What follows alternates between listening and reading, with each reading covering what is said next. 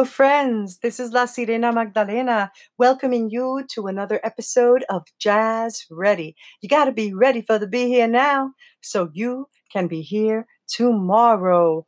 And tomorrow, Jazz Ready is celebrating its 70th episode. Thanks to you faithful listeners, new listeners, and all of you who are sharing our links and spreading the word. And of course, to all of our volunteer artists and all of the beauty they are bringing into our lives on a daily basis. And we will continue to do so until we can all safely hug each other in person again. This evening, I want to share with you a poem from my first album, Amazonica, Howls from the Left Side of My Body. And this poem I wrote shortly after 9/11. And it's called Diary of a Patriotic American. And I want you to know that where I changed rule of law to rules of law, that was intentional. So thank you for listening. And here is Diary of a Patriotic American.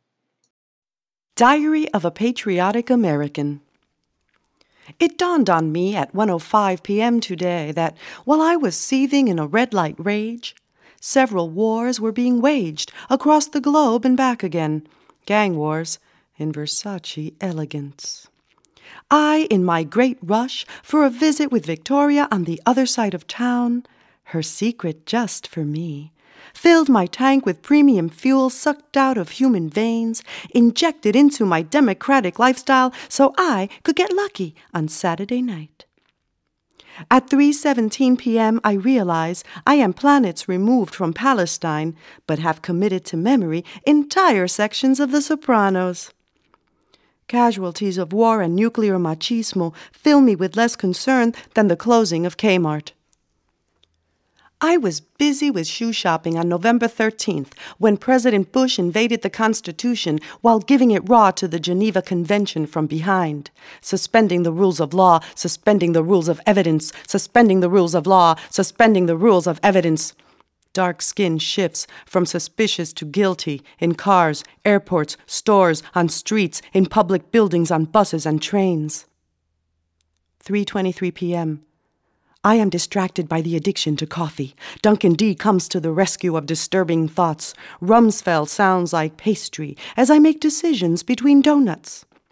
Take more time to settle on a cruller than it takes to write a letter to Congress. I gave my all at the mall, where it was torture to decide between brassieres. 4:27 p.m. I yield for a procession of limousines. Noticing in the rear view, it is time to straighten my hair and bleach my teeth. 5:15 p.m. 3 state troopers perch on grassy slopes cocked between north and south in wait for my mistake. I disappoint them.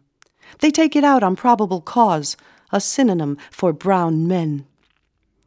6:18 p.m. I am a nervous wreck, a haunting fear that once again I have picked the wrong bra size. Pulling into the driveway ready for a glass of Pinot Grigio and the evening news, a friend calls, we trash Ally McBeal, and I feel so much better. Make it back to the couch in time to catch the weather. A blizzard arrives in the midst of spring. Oh, well, whatever. I forgot Rilgil Wilson and the rest of that DSS, YSS, USA discarded children MESS. I forgot the breakfast carton bulletin boards of grief, somebody's baby raped, sold, killed with every gulp. Got milk?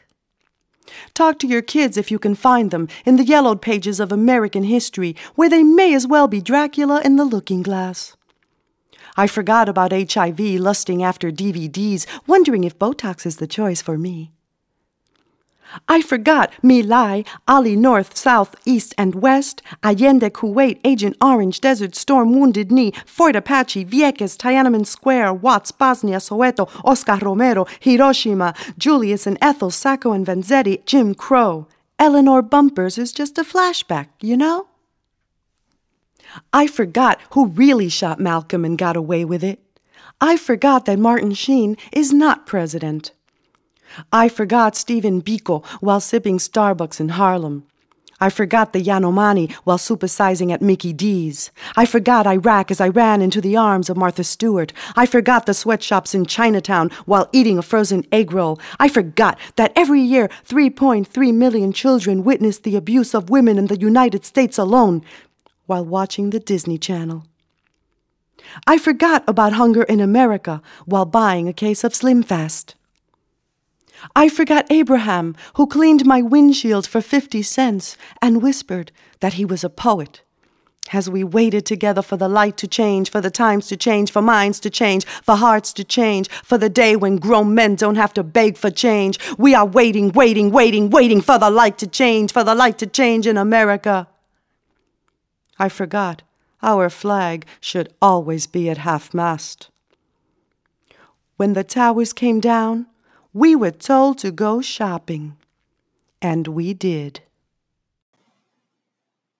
Thank you, friends, for listening to Diary of a Patriotic American from my first album, Amazonica Howls from the Left Side of My Body.